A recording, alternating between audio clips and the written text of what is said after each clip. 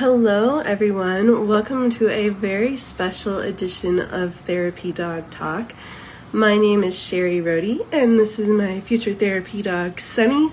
Today is National Therapy Animal Day, and we have a very special guest joining us. Hi, Elizabeth. Good morning. I'm so glad you could make it. Yay. I'm wearing my National Therapy Animal Day shirt, which you can't see. Excellent. I am wearing one from a couple of years ago. Nice. That I really love. It said, making a difference one therapy animal visit at a time. I love it. Elizabeth, I would love if you could introduce yourself, share a little bit about yourself, maybe your pup, and your role at Pet Partners. Absolutely. My name is Elizabeth Van Every, and my current role at Pet Partners is Senior Communications Specialist. I'm also the managing editor for the organization, so I wear a couple of different hats. I have been with Pet Partners since 2014. I started with our program support staff, so I was supporting our volunteers who go out and do these amazing therapy animal visits. After a few years, I stepped into a new role that was partly marketing and communications and partly working with our partners to help bring therapy animals to more organizations. Then a few years ago, I moved full-time into communications and marketing. And I like to tell people that what I do at Pet Partners primarily is I tell the stories of what our therapy animal teams do. And it's such a privilege to do that. And it's such a rewarding role for me to be in. I came to Pet Partners with a background that was partly in publishing, partly in what's called informal education and just general communications and publishing work.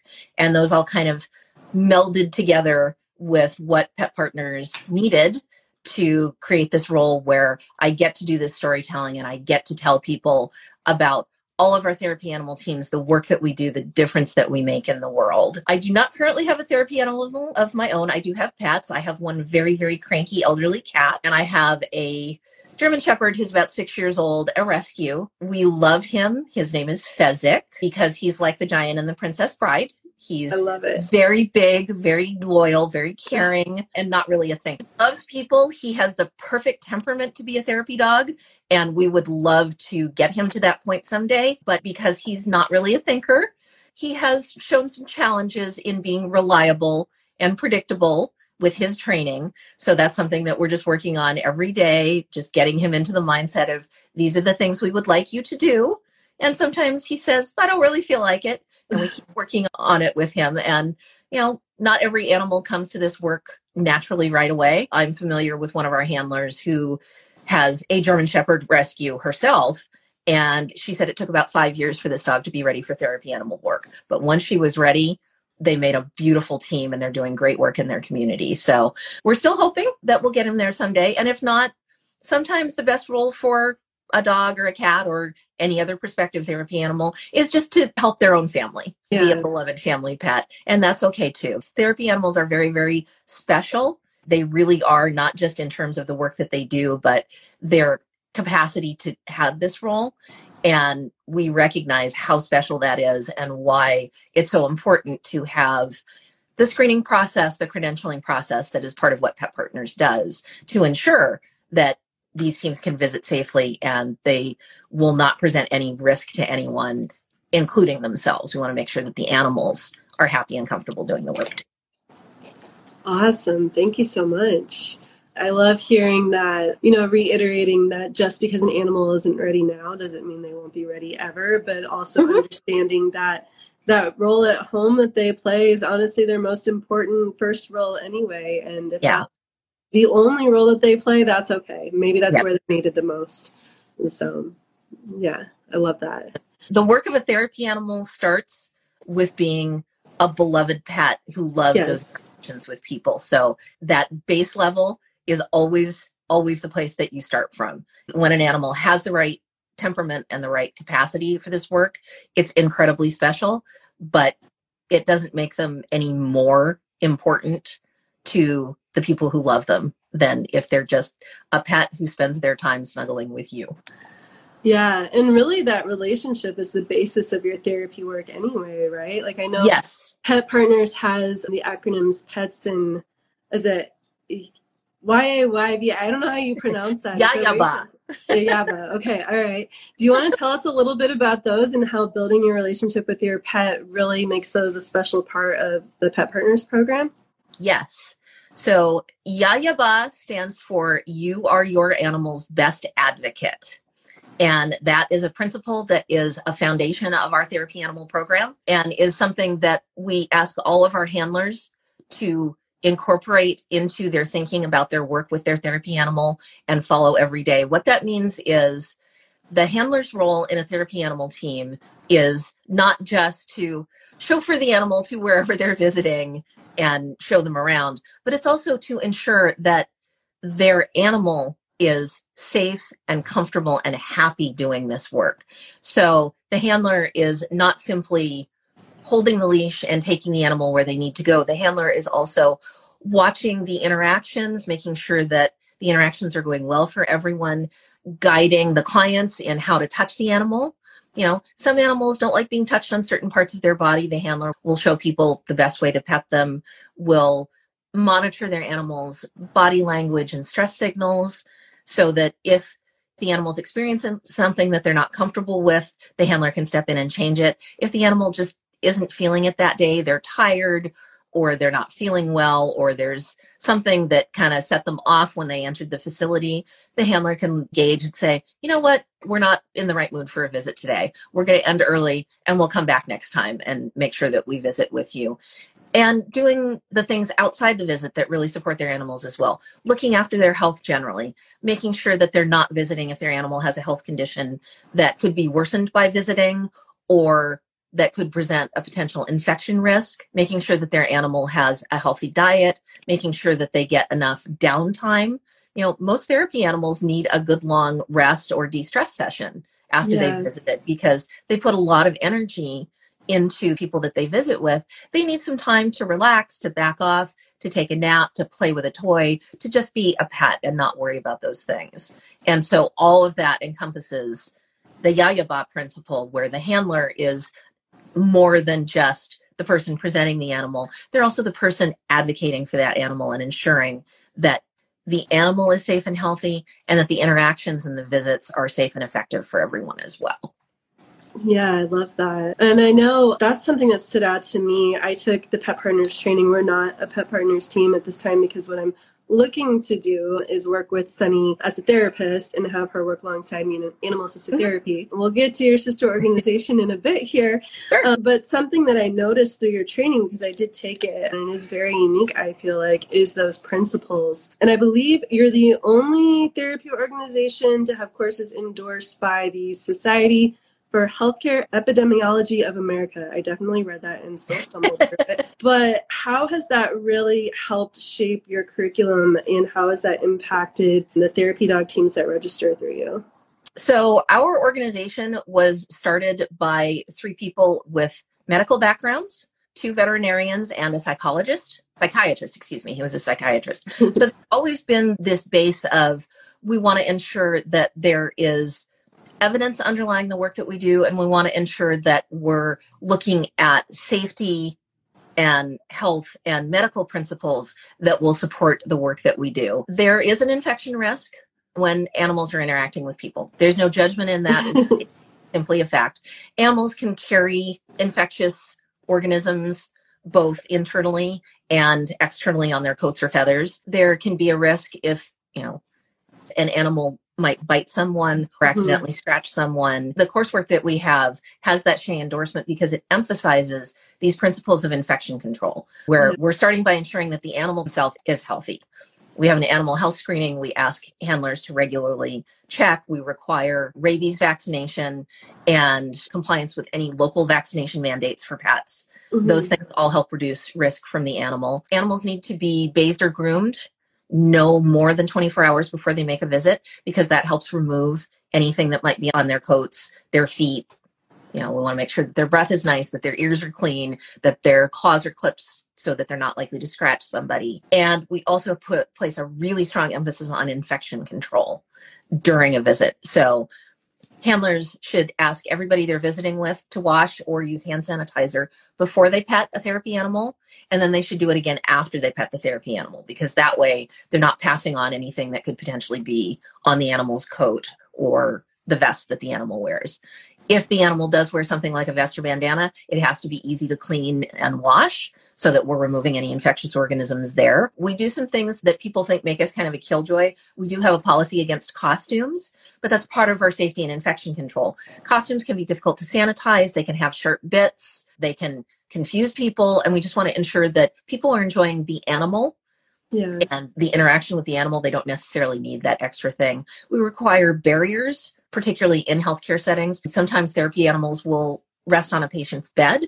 We want a barrier under the animal so that there's a separation between the animal and the patient's bedding. All of these things help ensure that our teams are as safe as possible. That is why we have that endorsement from SHEA. We have the highest infection control standards of any national therapy animal organization, and we're very proud about that. That is part of our commitment to being the gold standard in the field, to the foundation that was laid down by our founders of having that concern about a medical background and a safety background to ensure that nobody's going to have a negative experience from a therapy animal visit. We want every visit to be positive, and that includes ensuring that nobody's going to get sick because they visited with a therapy animal. And so we're quite proud of that SHEA endorsement, and we're very dedicated to that safety and infection control aspect. That's really great. Thank you for sharing that. And then you're also affiliated with 3 other organizations: the Animal Assisted Intervention International, International Association of Human-Animal Interaction Organizations, and the International Society for Anthrozoology. How does that play into the Pet Partners' vision for therapy animals? Being part of those organizations gives us the opportunity to interact and learn from people in this field, in many, many branches of this field across the world, to learn about concerns about infection control, new information about animal behavior, to collaborate on research. As I said, that foundation from being created by 3 different types of doctors means that we care about, is there evidence to show that what we're doing is worthwhile? Is there evidence to show that there need to be different practices? Being able to connect with professionals who are practitioners, researchers, who work in other fields of human behavior that we can learn from means a lot of collaborative work and a lot of additional support and evidence for the work that we want to be doing, and knowing if we need to make changes. You know, there have been times in the past where we have registered species that we don't currently accept in our program. And that was partly due to the fact that there wasn't really any research supporting that those species could do this work safely, both for the clients and for themselves. So that's why we have the species we have now. There's some evidence for that. If additional evidence comes up for additional species, we'll look at incorporating those into our program. All of these things with professionals in these other fields ensures that we are taking the broadest possible look at our field overall, not just focusing on this one narrow area of it, and ensuring that we're getting the latest and the best evidence that's there supporting animal-assisted interactions and what the benefits are and what we need to change to make sure that we're doing the work the best that we can. Yeah. And through Pet Partners, there's like 7 or 8 different species that you can register? We register 9 types. 9. I was close. And I say types rather than species because technically it's more than 9 species, but we put them in these categories. Most of our therapy animals are dogs.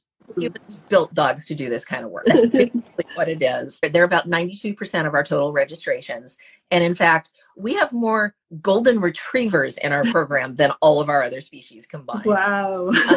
Not surprising. Yeah. But at the same time, there is evidence that other species can have benefits as therapy animals. They can have different effects on people. They can support people who may not be interested or afraid of dogs. So we also register cats, rabbits, guinea pigs, domestic rats, equines, so horses, mostly miniature horses, because they're particularly suited to this work, and donkeys as well, birds, parrots and pigeons right now. A lot of people ask about chickens and ducks. We don't currently register chickens and ducks, again, because there isn't that evidentiary base for them. Miniature pigs, so the ones that are bred more to be pet, and llamas and alpacas.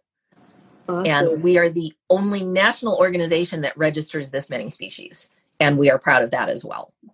That's really great. Yeah, I have a friend and fellow colleague who has a therapy ranch as a therapist, and she has goats and chickens and rabbits. And it's really interesting to talk to her about it because they each serve their own purpose with different types of clients and what the client is able to take away from that. So it's really interesting. Which takes me to then, are those affiliations and the studies that you've been a part of and keep an eye on, is that what led to the new Association of Animal Assisted Intervention Professionals? Yes, but also because there have been professionals doing this work for decades. Yeah. And the Pet Partners program is not ideally built for professionals. It's really designed for this volunteer aspect where volunteers choose to do the work. They choose where they're going to visit. And a lot of times their work, it's very important, but it's focused more on that social human-animal bond, not so much on specific treatment protocols. Right. And there are a number of professionals who go through our training, who register with our program. You mentioned that you took our handler course, and they do that because we do have the highest standards in the field. A lot of facilities and insurers recognize that there's real value in having that outside screening of a professional and their therapy animal together. And that makes it easier for professionals to get insurance or bring their animal into a facility.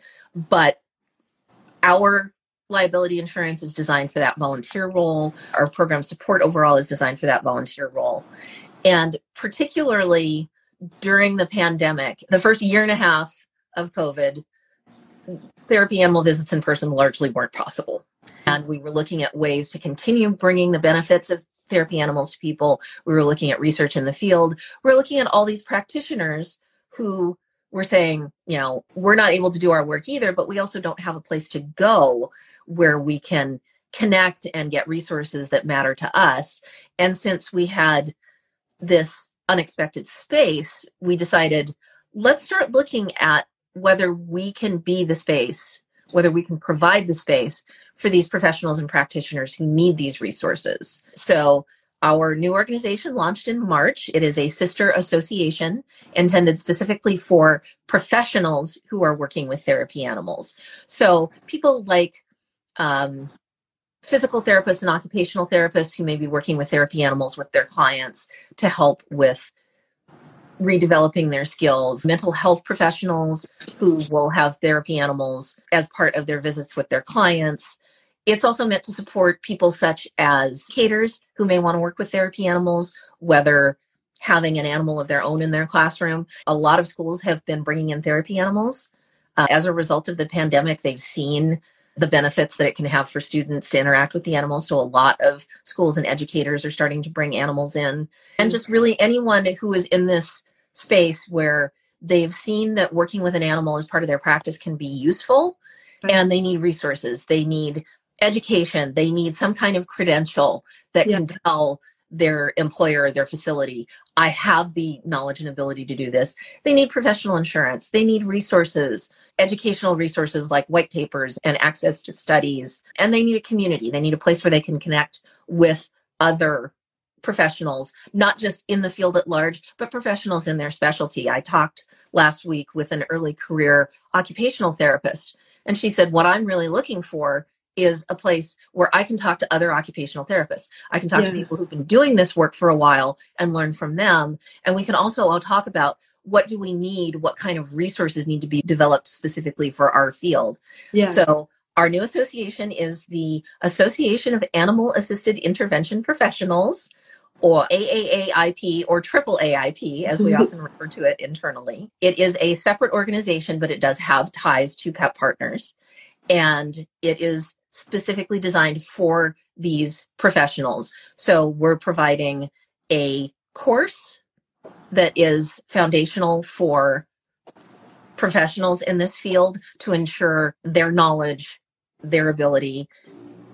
Passing this course provides them with the Animal Assisted Intervention Specialist certification, which says they have met the qualifications through this course, we're providing the opportunity for professionals to purchase liability insurance that's specific to them, that will cover the needs that they have. We have a library of resources. We have an online community where these professionals can talk to each other. We're really excited to be able to provide this space and address this need that, there have been so many people who have been looking for something like this, and so many of them have had to do their own research. They've had no place to go. They've had no idea where to start. If they're bringing their animal into a facility, they have to build their own documentation and make a case from the ground up, all on their own.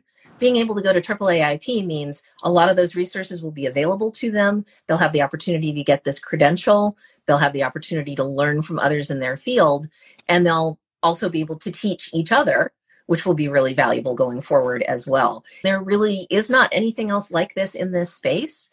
One of the things that we talk about the field of AAI generally is there are no set standards. There are no independent certifying bodies.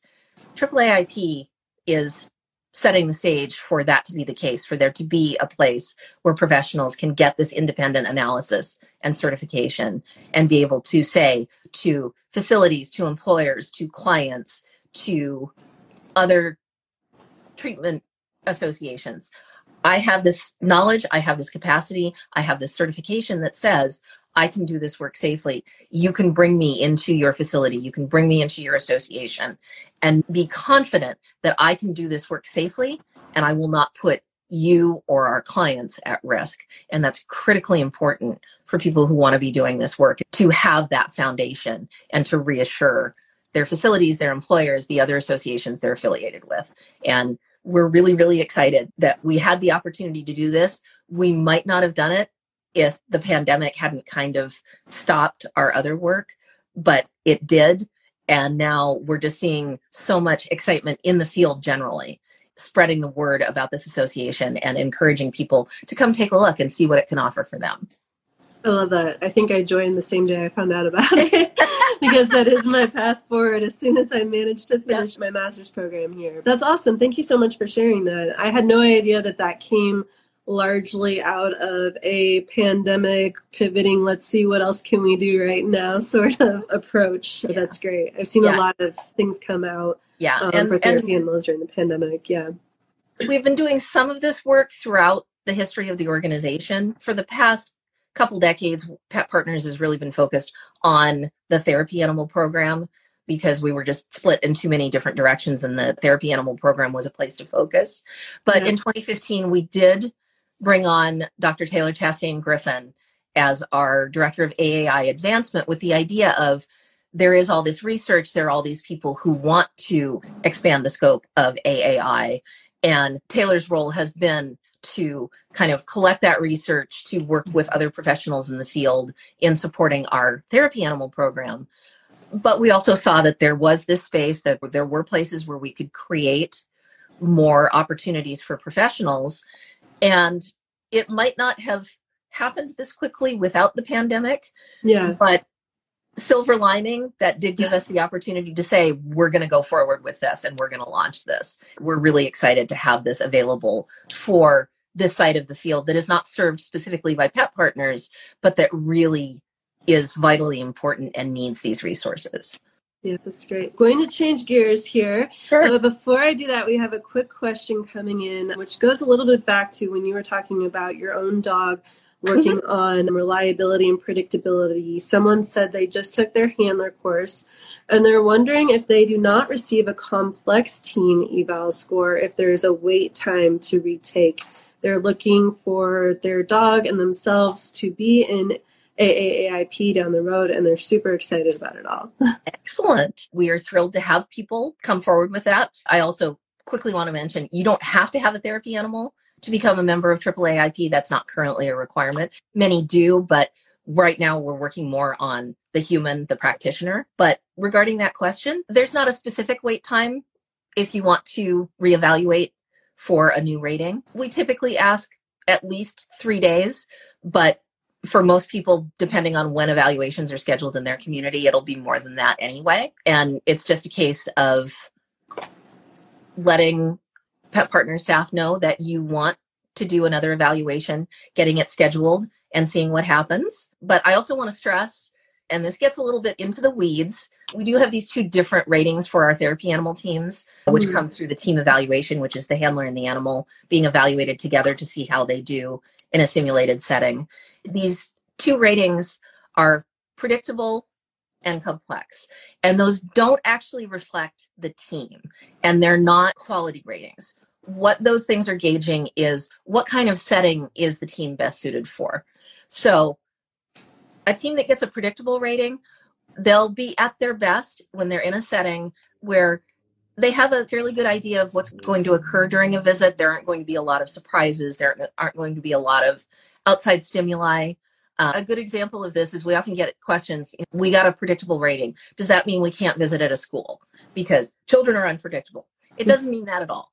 In a classroom setting where you may be working with the teacher on a structured activity and the children are sitting quietly during this activity, that can be a great setting for a predictable team. Complex is more about, are there going to be a lot of surprises? Is the team going to be operating on their own a lot without having someone supervising them while they're visiting? A good example of this is we have a number of teams that visit with people who are in prisons, jails, other facilities where they are not allowed to leave. They may have substance abuse disorders that cause behavioral problems. They may have trauma that causes other problems. They may react unpredictably to things. For that kind of setting, a complex team will be best because they will be capable of kind of rolling with the changes. They will be ready to deal with something unexpected happening or something that you can't predict it in advance, essentially. Ratings for teams can change over time. It's not uncommon for a team to be predictable when they start their career. They reevaluate again 2 years later. They have a lot more experience. The animal's a lot more familiar with what they're doing. They'll get a complex rating because their experience and how they work together has increased. And then as the animal gets older, they may go back to a predictable rating because the animal has slowed down a little bit. They still enjoy the work, but they're not as interested in a setting where there's going to be a lot of busy activity and a lot of unexpected noise. That's simply part of the process of being a team. It's not a statement on the quality of the team. It's more about how successful can they be where they visit. There's a lot of misunderstanding about that, and I'm always eager to clear that up because every therapy animal team is valuable. Every therapy animal visit is valuable. And you are no better a team if you have a predictable rating than if you have a complex rating, because the effect you can have on the people that you visit is going to be just as powerful regardless of that rating. Yeah, I like how you explained that. They said thank you, by the way. And I think I didn't really actually understand that rating was, I knew it impacted the environment, but for some reason it was always confusing to me because I was like, wait, why can a predictable team be in less complicated environments than a complex team? But now I understand it's about the environment being labeled as such, not the team. Yeah, but that makes sense. And it might even be that you as a person don't feel comfortable in a complex situation, even if your animal does. Yeah, we see that as well. It's not uncommon for the animal to score in the range that would indicate a complex rating, but the handler to score the one that is more in the predictable rating. And that was kind of what I talked about, how many teams starting out, not all of them, but many will get that predictable rating because they're new and they're not totally sure what to expect. But as they learn and work together, they may get a complex rating. And complex teams can also visit in predictable environments. There's nothing preventing that. I love that. Thank you for sharing that. Okay, now let's really switch gears because today is an exciting day. It is. And I would love to hear more about what National Therapy Animal Day is all about and when it began. National Therapy Animal Day was launched in 2015, and we created it because we wanted to have kind of a central day where we can really focus on the work that is done by therapy animal teams.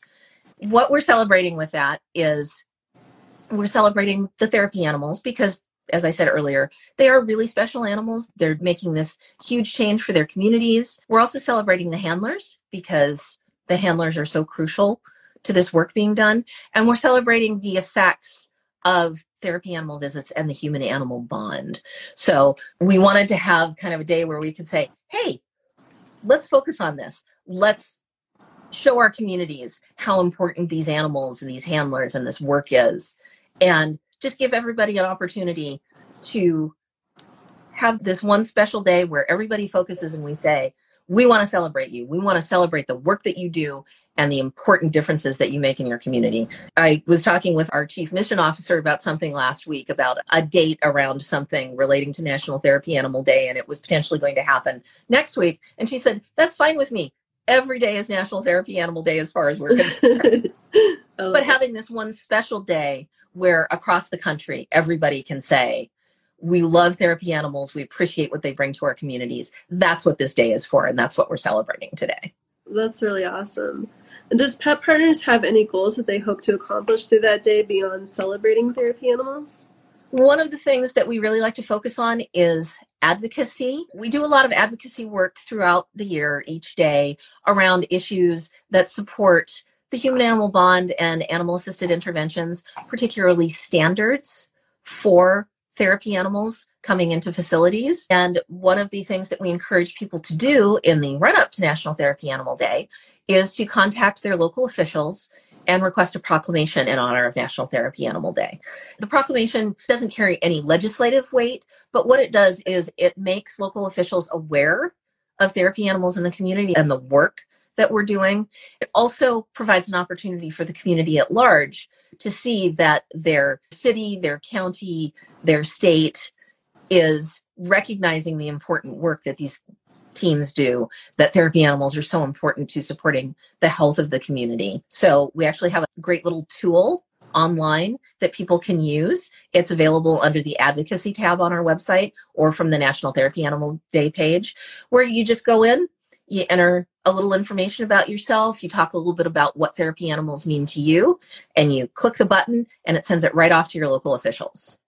As of yesterday afternoon, which was the last time I looked, we had 54 proclamations from cities and counties all over the country and from 6 or 7 states, which is really exciting. Just having the opportunity for therapy animal handlers and advocates to interact with their local officials in this way and to be able to share these proclamations saying, we're recognizing therapy animals on this day and highlighting the important role that they play in our communities. When I talked with my local county council, because I got a proclamation for the county that I live in, I talked about these animals are supporting people in our community who have experienced trauma, who are struggling with health issues, particularly after the pandemic. We all have a much more keen idea of what trauma and grief mean and how huge they are in our lives. Having the opportunity to interact with a therapy animal can help ease some of that, can help start moving people towards the healing. A therapy animal won't heal you in and of themselves, but they can give you a place to start from in that voyage, along with all the therapy animals who are doing things like working with occupational therapists or with mental health counselors. All of that work is really important. And it's just really exciting to see communities recognizing this and sharing how important therapy animals are for everybody. Even if we don't individually benefit from therapy animals, we benefit from the work and the support that they bring to our communities.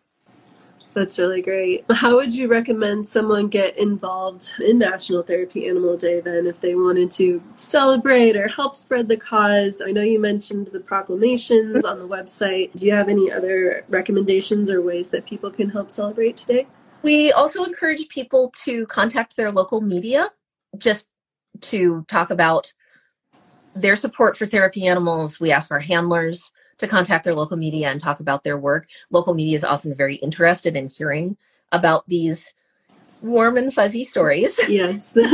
Along with the importance of therapy animals to our communities. A lot of volunteers will hold special events in their communities. Many of our community partner groups, which are organized groups of volunteers, will hold special events.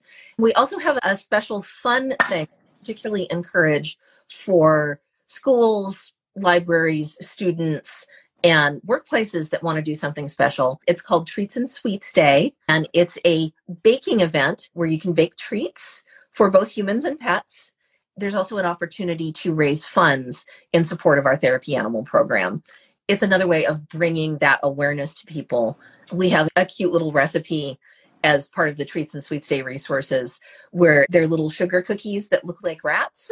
And I like to make those and give them out to people as part of, hey, did you know rats can be therapy animals? And it's just another way of getting that idea into people's minds and bringing that awareness to them about what therapy animals mean and what National Therapy Animal Day is celebrating. I love that. Well, Elizabeth, we've talked so much. Thank you so much. I did not even plan for our conversation to be this in depth or in length. But is there anything else that you wanted to share while we're here together for National Therapy? I just, as you might have guessed, I love what I do. I love having the opportunity to talk about it and bring this awareness to people. I don't just benefit from this in a work sense.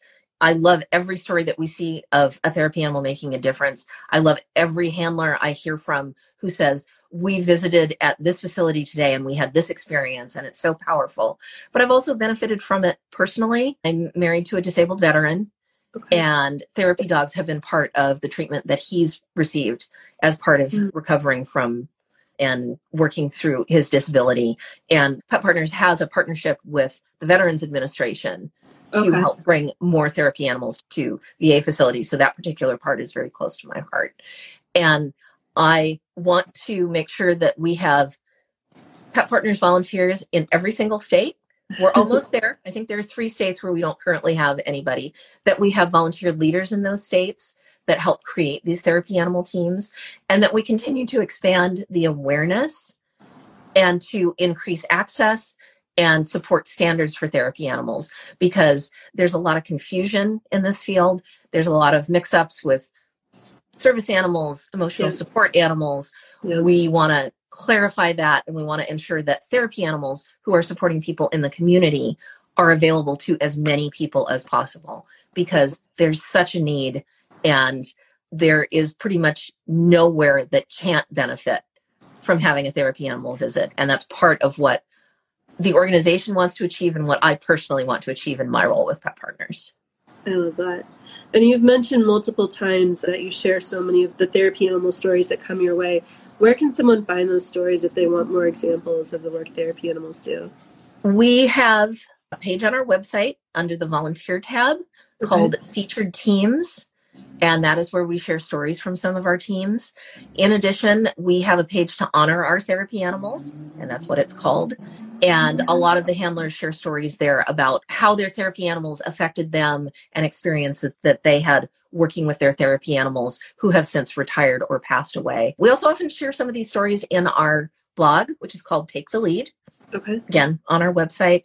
And of course, our social media, we regularly share experiences from our teams, and we value every single one of them who interacts with us, who shares those stories, who comes to us with a story. The volunteers are the heart of the program. We absolutely could not do this without them, and their work is what makes all the difference. And that is what we support. I am here to support them and to tell their stories. Awesome. Thank you so much, Elizabeth. I really appreciate you taking the time to share your knowledge, your experience, and your passion for therapy animals on National Therapy Animal Day. Well, thank you for having me on. I am very grateful. I love to talk about what we do. And I want to wish a happy National Therapy Animal Day to everyone out there, and support a therapy animal in your community. Visit our website, learn more about what you can do, become an advocate. There are a lot of ways that you can support this work, even if you're not ready to become a therapy animal team yourself. I love it. Thank you so much. Have a great day. Thank you. Bye, everyone.